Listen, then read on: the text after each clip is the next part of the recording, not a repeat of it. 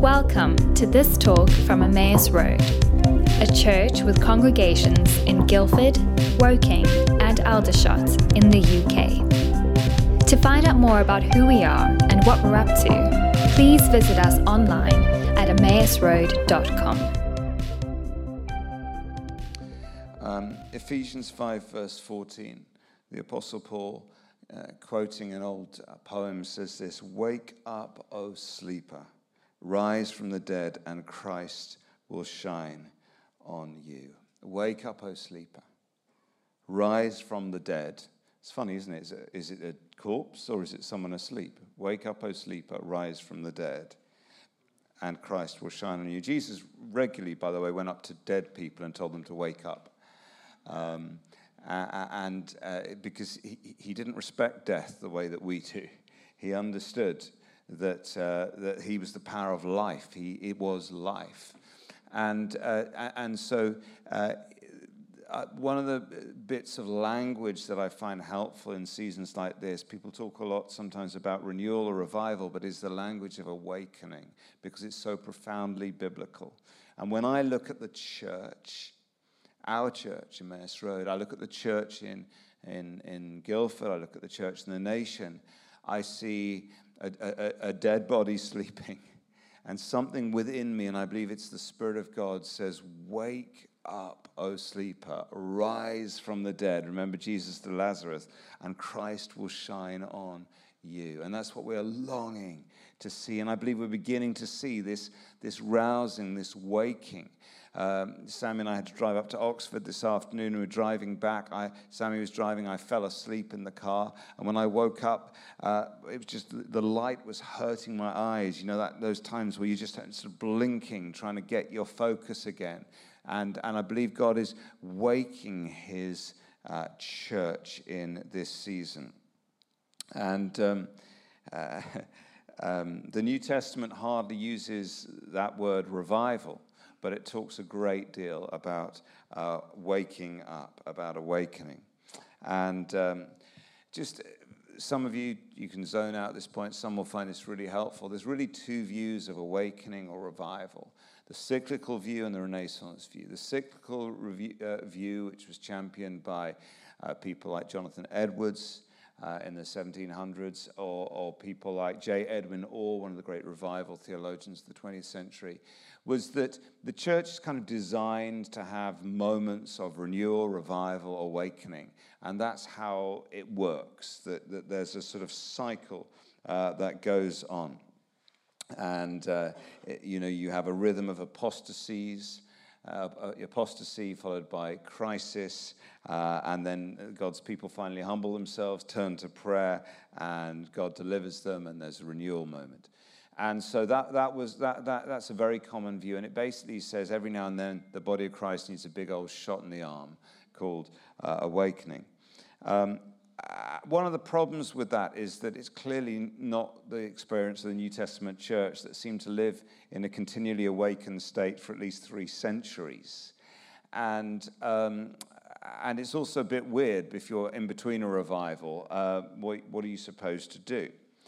The Renaissance view is that actually the Church of Jesus Christ is meant to look like Jesus Christ and do the works of Jesus Christ and think like Jesus Christ. And that, unfortunately, there are seasons where the church becomes comfortable with being a lot less than Jesus. And therefore we have to be woken up. We're not meant to be asleep all the time. And that when we come awake, we are returning to our normal state as the Church of Jesus Christ. And so when Robbie says, I feel like I've never worshipped before, that's not a nice little moment. That's something of, he's designed to worship at a deeper level that's waking up in him as we gather. And the first disciples weren't sitting around waiting for the miracles to wear off and for the blessings to dry up and for the church to stop having an impact and to try and find an excuse, a theological excuse for why it wasn't happening anymore. They were just like, no, this stuff's true. Jesus is risen from the dead. His Spirit is in us. Let's go and do the stuff. And there was great power and great persecution that came with it. And this is entirely consistent as well with the way the New Testament describes when it does use the word revival. The nearest similarity that the word has in English is to live again, revive. And that's used in the story of the prodigal son. The son was dead and is alive again, is revived again. It's used in 2 Timothy to describe a fire that is rekindled. It's used in Philippians 4 to describe a dying plant that flourishes with fresh leaves. You can pick whatever metaphor you like. A guy called Robert E. Coleman, who's a professor at the Billy Graham Center at Wheaton College, says the basic idea of revival is always the return of something to its true nature and purpose. In revival, men and women come alive to the life of Christ. And from the standpoint of New Testament Christianity, there is nothing unusual about the revival experience. The idea that revival is something of special times and seasons comes from the inconsistent nature of man, not from the will of God. So I'm just going to now dial in. Some of you, that's totally irrelevant. That's fine. Some of you will be like, okay, that's actually quite helpful framing. Let me just dial in with some examples. Now, this is for everyone. The start of the 20th century was undoubtedly the greatest awakening that the world has ever seen. Something incredible happened through the power of the Holy Spirit just over 100 years ago. So between 1900 and 1902, it's estimated that 5 million people gave their lives to Jesus Christ in Europe, North America, Australia, South Africa, Korea, China, and Latin America. That's 1900 to 1902, 2 years, 5 million. 1904, the Welsh awakening began, and just entire communities came to know Jesus, and empty churches were filled again, and there were signs and wonders. One of the great leaders there was a guy called Evan Roberts. And I shared at the morning services today, one of the fun little stories was the pit ponies down the mines stopped doing their job, and the mine owners had to meet to find out why on earth are the pit ponies not doing their job anymore. And they discovered it was because the miners always swore at the ponies, and so many had become Christians they no longer were swearing. And so the pit ponies, bless them, didn't know what they were supposed to be doing. The Welsh awakening created a kind of domino effect as people around the world, maybe a little bit like the stories from Azusa Street, as everything began to spread around the world. And we find that, so that was 1904. In Norway, it triggered what was described as the greatest movement of the Spirit since the Vikings were first evangelized, 1904. In India, the Christian population grew between 1905 and 1906 by 70%, 7-0. In Japan, the church doubled. In Indonesia, the church trebled. You want to talk about the body of Christ waking up? It was waking up in the most extraordinary way in the first decade of the 20th century. And then in 1906, a one-eyed African-American holiness preacher called William J. Seymour started a prayer meeting that triggered one of the greatest moves of the Spirit in world history, the Azusa Street prayer meeting. I'm going to talk about that in just a second because it is an extraordinary picture of what happens when the Spirit of God awakens the body of Christ. In 1910, in Edinburgh, Scotland, there was a very significant conference. It was called the World Missionary Conference, when the nations came together to ask this question. There was such a revival movement happening around the world. They said, how could we take the gospel of Jesus Christ to every single tribe and tongue in our lifetime? And they've been accused of great arrogance, but their slogan, one of their leaders was a guy called John Mott, who started the YMCA and won the Nobel Peace Prize, interestingly. John Mott's slogan was the evangelization of the nations in our generation. And so there was such a salvation movement happening in the UK and North America and India and South Korea and so on, they said, we now need to turn this out into the proclamation of the gospel. It's what's just happened in this meeting as people have started to share about friends coming close to faith and open their heart and that longing in us for people to come to know Jesus. And so something extraordinary was happening. So that's the first decade. And then, of course, all hell broke loose. Of course it would. Because there's an enemy who lives in mortal terror of the return of Jesus Christ. And Jesus said, I'm not coming back until the gospel has gone to every tribe and tongue. And when he sees this kind of outpouring, his rage is released. What does that look like? 2 world wars. 1914 to 1918 and 1939 to 1945.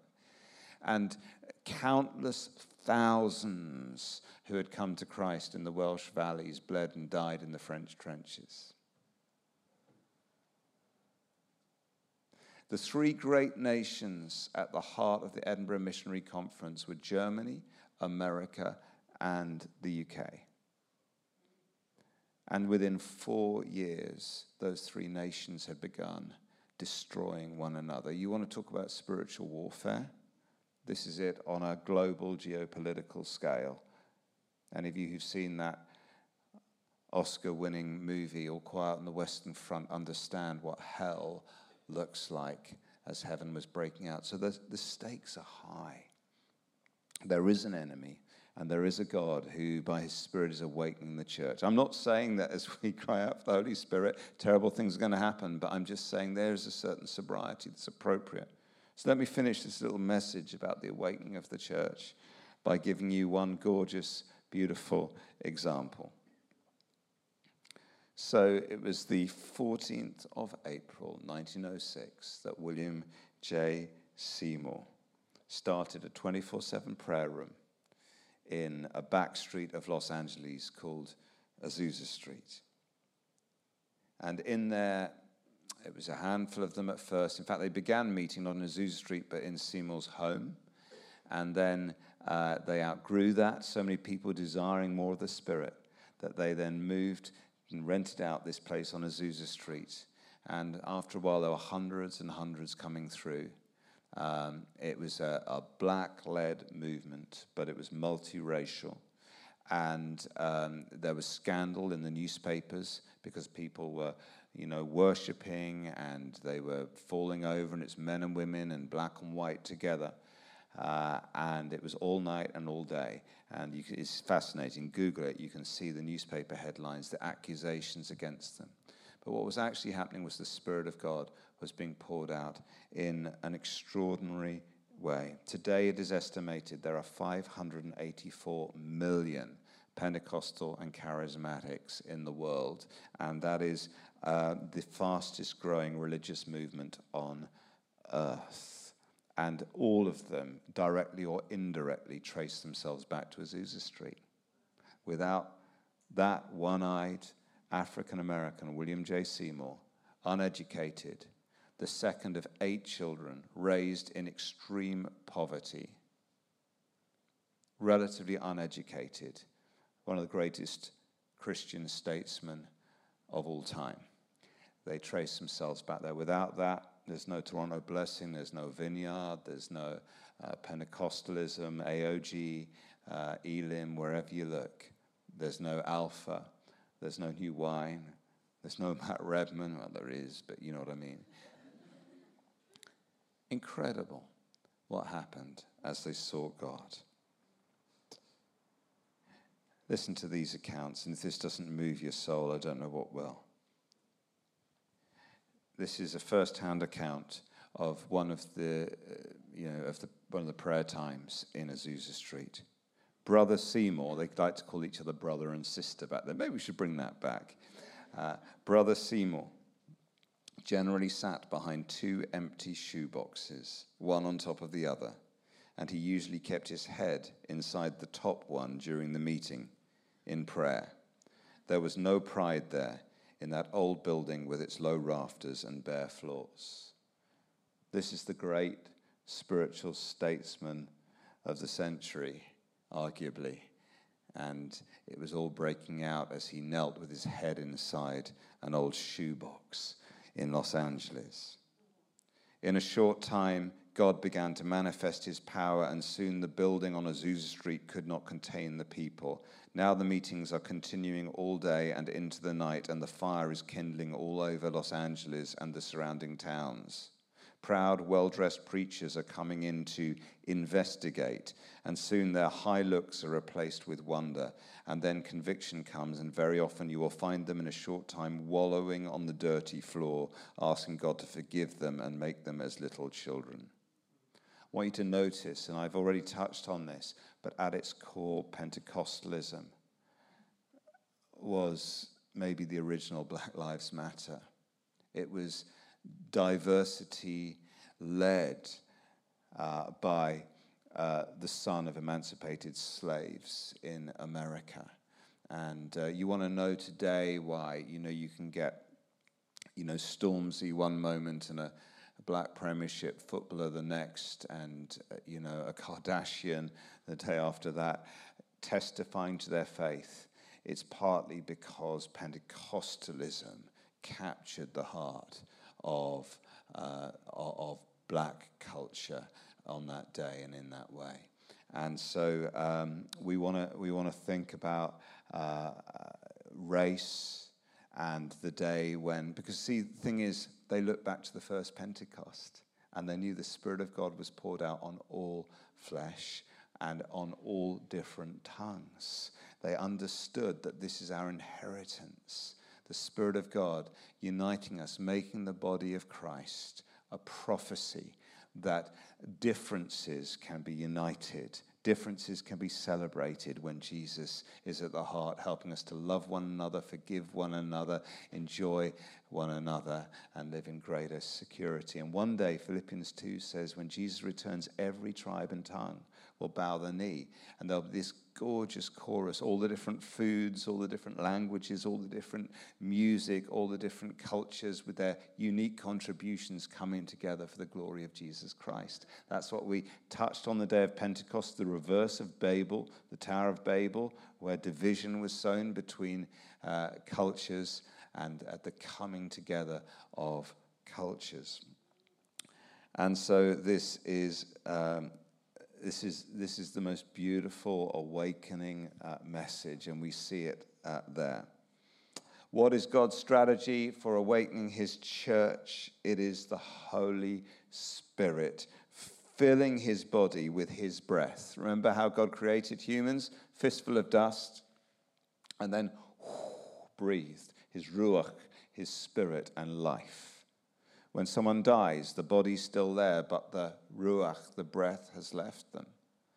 And so when God wants to revive his church from a fistful of dust, he breathes his spirit into his church. By filling the church with himself, we start to look like him and sound like him and do the things he did. That's what the world needs to see.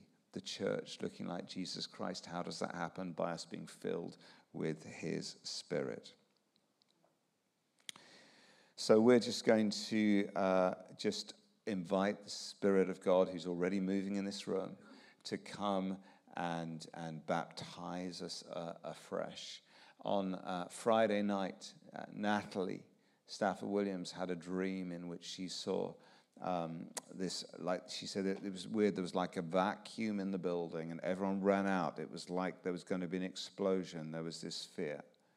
And she said, but then what I saw is people standing outside and there was this explosion, but it created incredible beauty. She said, I saw fire on some people's heads, tongues of fire. I saw like glitter and sparkling effects on others. I saw water flowing out of others. And there was this just outpouring of the Spirit. And she said, I believe God is saying there's going to be an explosion. Don't be afraid. It's going to release great beauty in your midst. Jesus says that the Father loves to give the Holy Spirit to those who ask him. That's Luke 11, verse 12. The Apostle Paul commands us, be filled with the Holy Spirit. That's because we leak. We have to keep being filled with the Spirit. And so we thought last time about holiness and getting our hearts right. Today we're thinking about the church waking up. Wake up, O sleeper, rise from the dead, and Christ will shine upon you. There's no greater need in this hour than the church starts to look like Jesus and sound like Jesus, do the works of Jesus. And how does that happen? Through the Holy Spirit filling us afresh. And so, is that okay? Great. Let's stand together, shall we?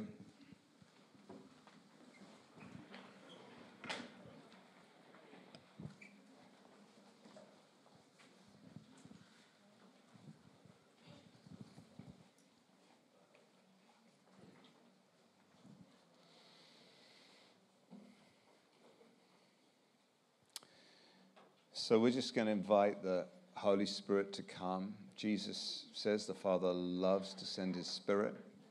The Apostle Paul commands us to be filled, and so we're going to do this. We're going to respond. We're going to invite the Spirit to come and fill us and go deep within us in new ways, and not just as individuals, but as a church. And we represent the body of Christ here in this region of the world. So we're going to invite for a fresh baptism of the Spirit, not just in this room, but in St. Saviour's and in Millmead and all the different churches in this area. We long for the Spirit of God to come and revive us. Amen? We don't actually need more Christians. We just need Christians to be Christians. And then there'll be more Christians, if you see what I mean. So it may be helpful just to open your hands. And one of the things we've got to learn to do is just ask and then wait and expect. So something is about to happen. The Spirit of God is about to come and move. That's just what God loves to do. So Spirit of God, we invite you. Come, Holy Spirit, in our midst. Move in this room. Fill us afresh. Baptize us. Bring us alive in every part where we are sleeping. Would you wake us? Every part where we're dead, would you revive us, we pray. Spirit of God, come.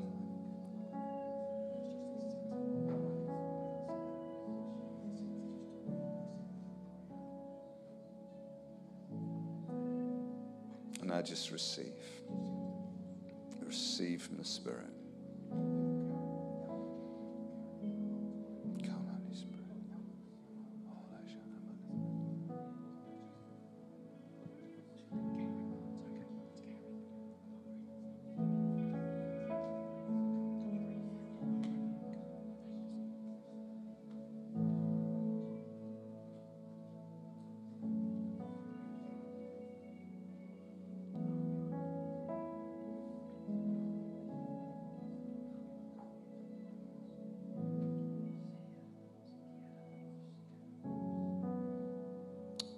Go deeper, Holy Spirit, we pray.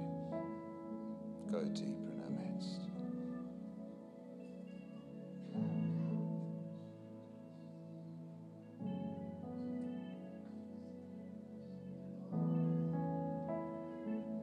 Come, Spirit of God, more of you, more of your power, more of your presence.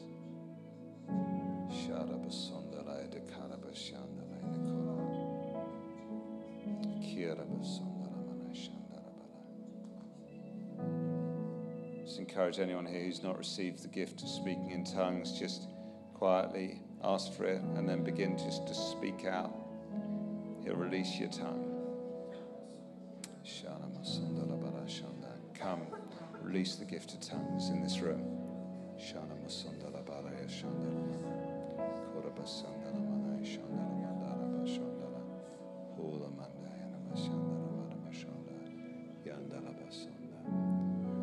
Thank you, Lord. Go deeper, we pray. Go deeper, we pray.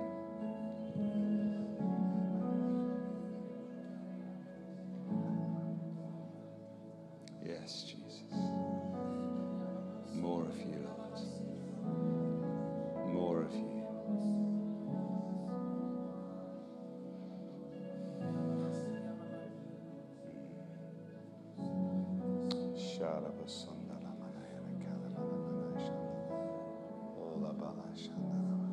More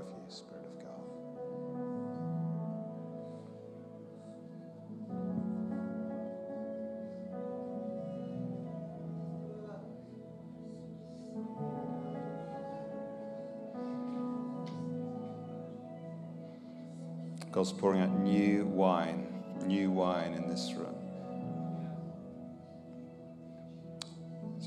I just see fresh joy being poured out on some of us. There's been such a heaviness upon us. Just see there's a lightness coming. Just a lightness coming. Fresh joy. Come, Spirit of God, minister, we pray.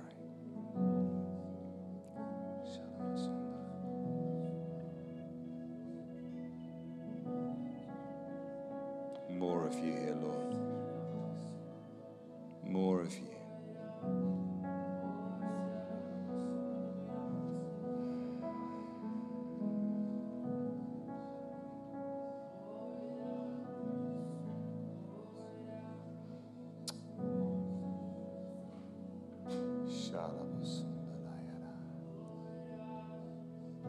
Come, Holy Spirit.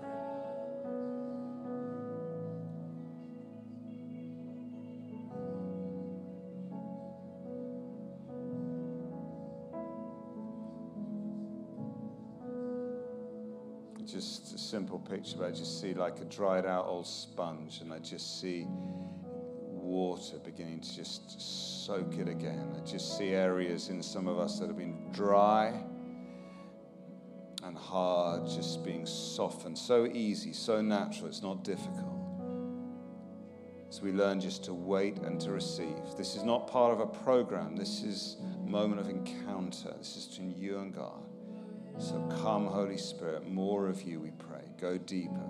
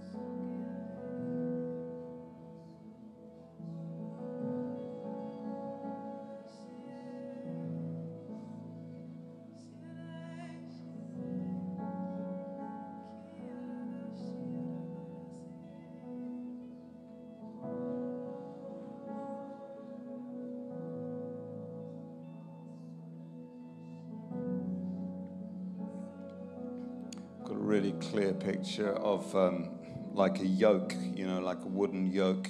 I just see it shattering on someone's shoulders. And, obviously the Bible talks about, being yoked with Jesus and all that. I'm not talking about that. I believe there's someone here that there's you're yoked in a particular context, and it's been absolutely like pressuring you and controlling you. This is not about marriage. That is a covenant, and that's a pastoral conversation. There's some other form of yoking that's going on, and the Lord just wants to break that yoke that has been controlling and draining you. You've been trying to make it work, but it's been just depleting you and exhausting you, and almost you felt like you've been walking in circles. And I just see that breaking tonight, that power it's had over you. So who's that for? You don't have to say what it's about, but who's that for? There's just okay, that's great at the back. So there's 2 or 3 people. Just keep your hands up, guys. Get around. When the Lord speaks, it's to do something. So now you guys are praying for there's a gentleman at the back there. Just take authority and break that yoke in the name of Jesus. You don't even need to know what it is. Just break that yoke.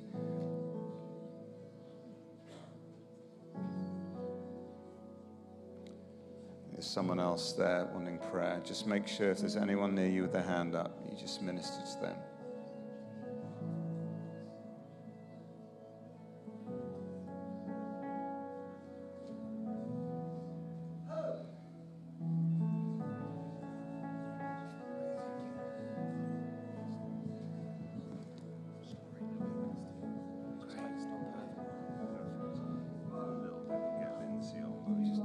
Once you finish.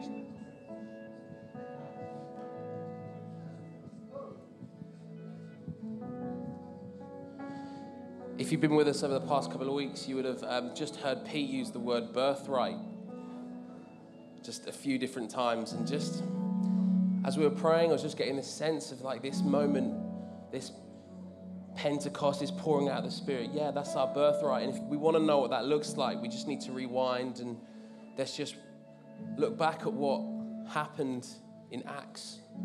So Acts 2, verse 14, is when Peter gets up and he speaks to the crowd.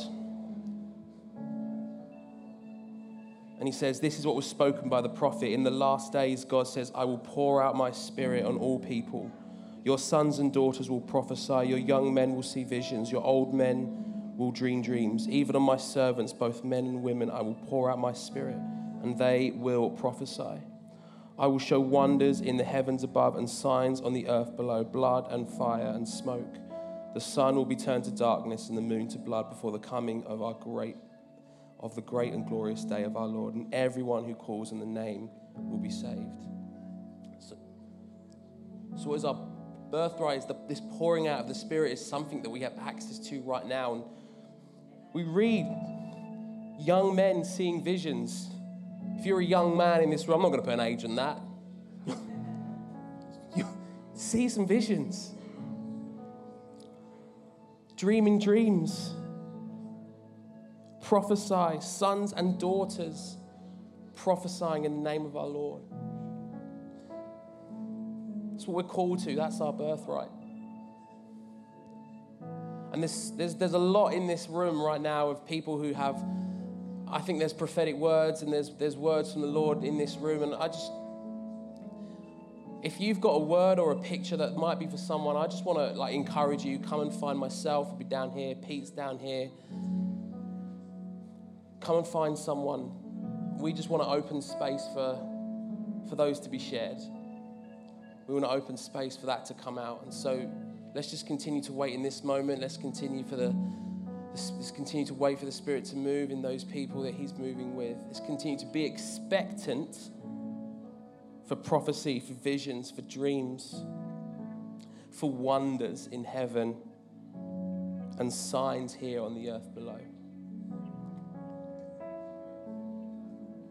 So come and find, if you've got a word or a picture or a prophecy that you just want to share this evening that might be for someone or for us as a church, we want to hear that. So come and find us in a moment. But we're going to wait. Let's just leave this space and we'll get to them in a second.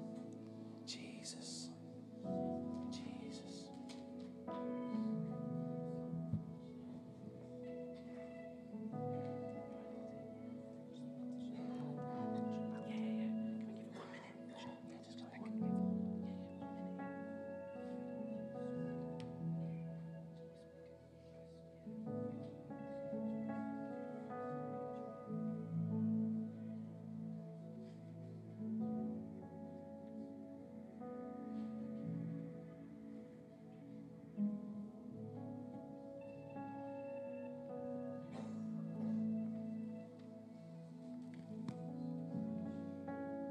Yeah, as Pete mentioned, I had a dream that I shared with him this week, and wanted to just share it this evening with you all because I really feel like it's for us as a church.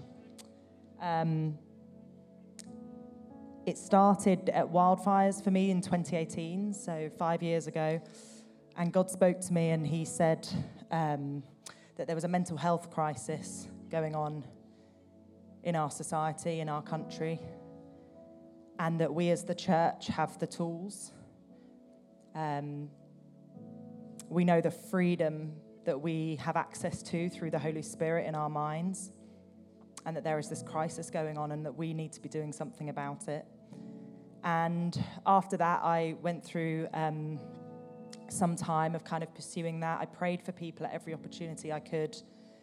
And I just started reading the Bible, reading what the Bible says about that. The Bible says so much about freedom that we have access to in our minds and the renewal that comes from the Holy Spirit in our minds.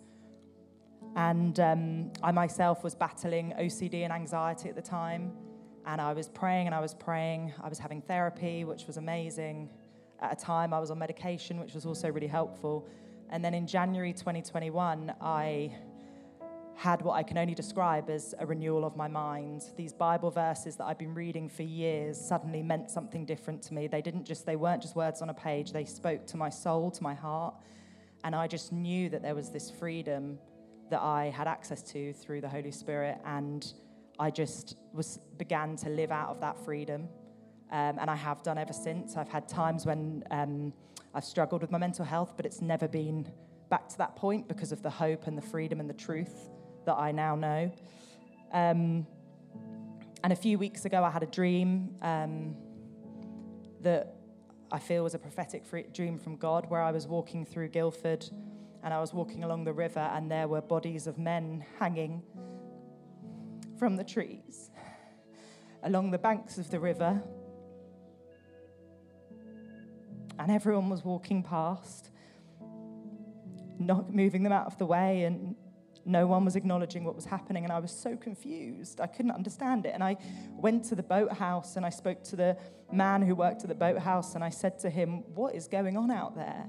And he said, "Well, you know there's this crisis going on." And he said, but no one got to them in time. They didn't know where to go.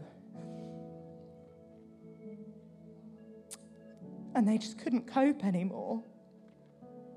And I woke up and I said to God, "What are you saying to us as a church?"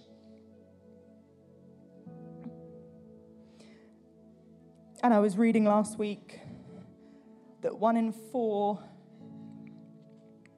people in this country, in England, will have a mental health crisis this year. 1 in 4. And that the demand for mental health services is far outpacing the resources that we have available right now. And that more than 1 in 4 under 25s tried to take their own lives after seeking support, and due to the waiting time to then get that support, more than 1 in 4.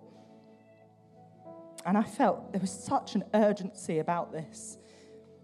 And I felt God, first of all, saying that we must respond in prayer, that we must be praying in this situation. And I was reminded of a few years ago at a Kingdom Come on the top floor of the Lighthouse that Emmaus was hosting, and Mike Crown, who many of you will know, was leading the service, and he got up to the microphone and he said, "Lindsay has a word from God that she's going to share." And at that point, I'd heard nothing from God. I had no word. But I know Mike has the gift of the prophetic, and I trust that God was speaking through him. So I got up, and as I'm walking towards the microphone, I'm like, "God, give me something." And it's just silence. I have nothing. And the second I picked up that microphone, he just said, "Mental health healing." And I said, I want to offer to anyone who wants to receive healing for mental health. And at the end of the service, a girl came forward, and she was basically carried by her friends. She didn't look up once.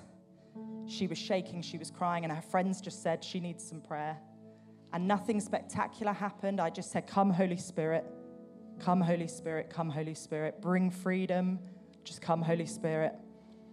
And this girl left that evening. And a few weeks later, just outside this building here, she came running up to me, and I didn't recognize her. And I don't mean that metaphorically. I actually didn't recognize her for a few moments when she was talking to me, because of the transformation that the Holy Spirit had done inside out. And she said to me with this huge smile on her face, she said, "I cannot believe what has happened to me since that night." She said, "The night before Kingdom Come, I tried to take my own life. And on the morning of Kingdom Come, I was in hospital waiting to be discharged. And I found out Kingdom Come was on, and I said, God, this is it. I'm going to go to Kingdom Come, and I need you to do something." And Emmaus put on that event on a midweek on a Wednesday. Mike Crown heard from God and stepped out in faith. I stepped out in faith, and then I heard from God. Those friends of that girl heard what I shared, and they knew it was for their friend, and they brought her forward. They carried her forward, and she came to Kingdom Come that night in faith, and she asked God to do something.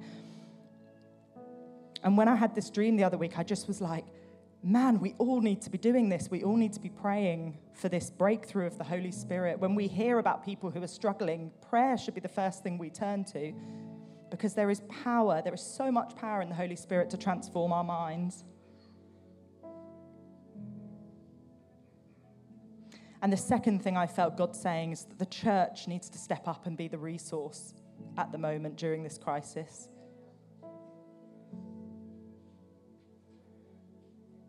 And there's some of us who, following this, are going to be meeting, we're going to be praying, and we're going to be looking at what can the church do urgently, practically. So I encourage you to be praying. And if you feel God says anything on this, please come forward and share it with us as soon as possible. We just need to know, we need to be hearing from God on this. And so there's just two things I want to just do in response to that. The first is to say that I would absolutely love to pray for anyone here this evening who has heard that and wants to receive prayer, wants to receive that transformation from the Holy Spirit, that those words in the Bible that we know are true about the freedom we can walk in, that they would come alive for you tonight and in your heart. And the second thing I want to do is just say that if you hear this and you feel that you want to take this and you want to take it back to your university, that you want to be walking into your work, in your families, in your friendship groups, I just really want to pray that you would receive this calling and that we would be equipped. So if that's you and you hear that, I just want to encourage you to hold out your hands, and I'm just going to pray.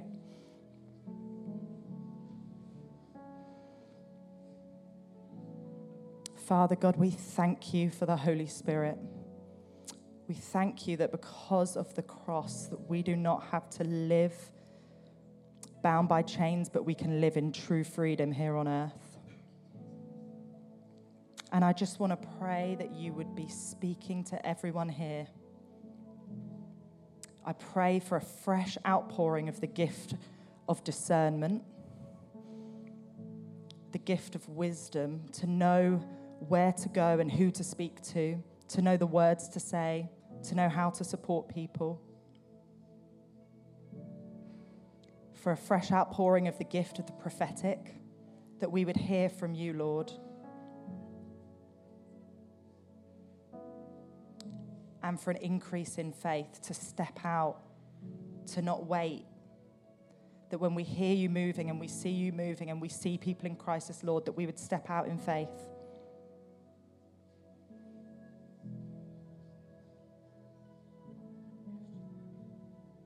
I just pray for fresh signs, Lord, signs and wonders, that we would know how you want us to respond to this.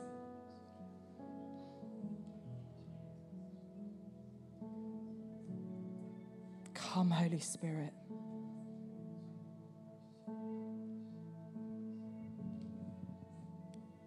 Okay, so incredibly powerful word.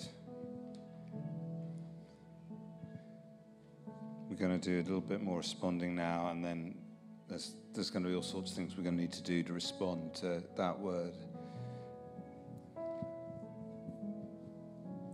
Let me just be really clear about something. As senior pastor of this church, we believe in both and not either or approaches to healing, mental, physical, whatever. We believe that God is in medicine. We believe God is in clinical care. And we also believe that because human beings are spirit as well as just body and mind, that we must care for people and help people find freedom spiritually as well. And so we believe in both and. And what we find is that sometimes God does extraordinary miracles that just bring breakthroughs, and Lindsay's told her story of that, and we've seen that many, many times. In fact, many of the things get treated clinically are actually profoundly spiritual. But we're not of a mindset to say, well, just pray a lot and everything will get sorted, because sometimes we need clinical care. I see my own wife there, who's a professional counselor at the back there. I see Eric and Rebecca Jesperson here, who pour their lives out in binding up broken hearts and helping people with all sorts of challenges. So I want to be absolutely clear, we believe in both and. That means we're more committed, not less, to the supernatural. And first of all, those of you here who sense a stirring, a calling to help respond to this crisis, I mean, that's such a distressing dream. Men's bodies just hanging along the river there. But the truth is, as Lindsay's reminded us, there are people utterly desperate all around us, women as well as men. And we must, as the people of God, work out how to respond, whether you're on a university campus or whether you're on a housing estate or wherever you are.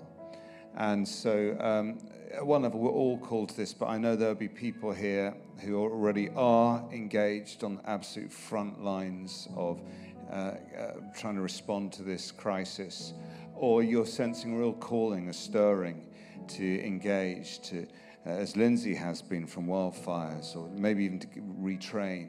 We have a disproportionate number in Emmaus of people who are trained up as psychiatrists and Christian counselors and so on. I mean, a far higher ratio than any normal church. And we believe there's something God's calling us into here. So just we'd love to pray for those of you who are called into this field. So just raise your hand if that's you. Obviously, Sammy's one of them. See your hand up, darling. That's good. Just keep your hands up. Those of you just sensing you are working this field or you're feeling called into it, great. Guys, I want you to gather around those with their hands up, and I want you to pray Isaiah 61 over them. Whatever comes, the Spirit of the Lord is on you to bind up broken hearts and so on. Just go and pray for them to be equipped by the Holy Spirit to do this.